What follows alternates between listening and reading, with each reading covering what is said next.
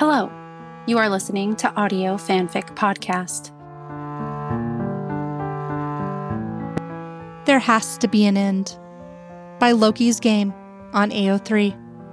Rating, general audiences. There's so much more you need to do with your life. There's so much more than this. There has to be an end, Scully. He said all he had to say, knowing she needed time to think about it, content to hold her in his arms, in silence until she slowly started to relax. These days she didn't cover everything with the usual, "I'm fine," and he cared for her openly. Still, it was too early for him to sleep. So he gently moved to untangle himself from her. "Mulder." Notes of question and protest in her tone made him smile and kiss her neck again. "It's okay. Stay." He assured her softly, got up, and pulled the black t-shirt over his head, handing it to her. She felt it still warm as she watched him pick up a couple of photos from the floor in bed, stick them inside the folder, and leave it on the bedside table.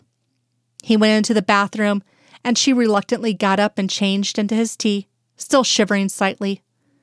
When he came out, dressed in PJ pants, she waited for him under the covers. He climbed into bed, and she snuggled back into his embrace, draping one arm over his bare chest as he picked up the case folder and resumed his reading. They stayed like this until she fell asleep, surrounded by warmth and comfortable silence. And when he felt his eyes droop and found he was reading the same paragraph for the 5th time, he too decided to call it a night. He turned the lights out and didn't dream that night.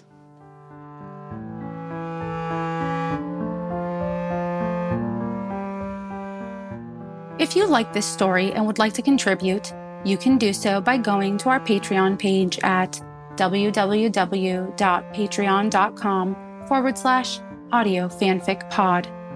As a patron, you are granted early access to one new story of your choosing per month. Thank you for listening, and remember, the stories are out there.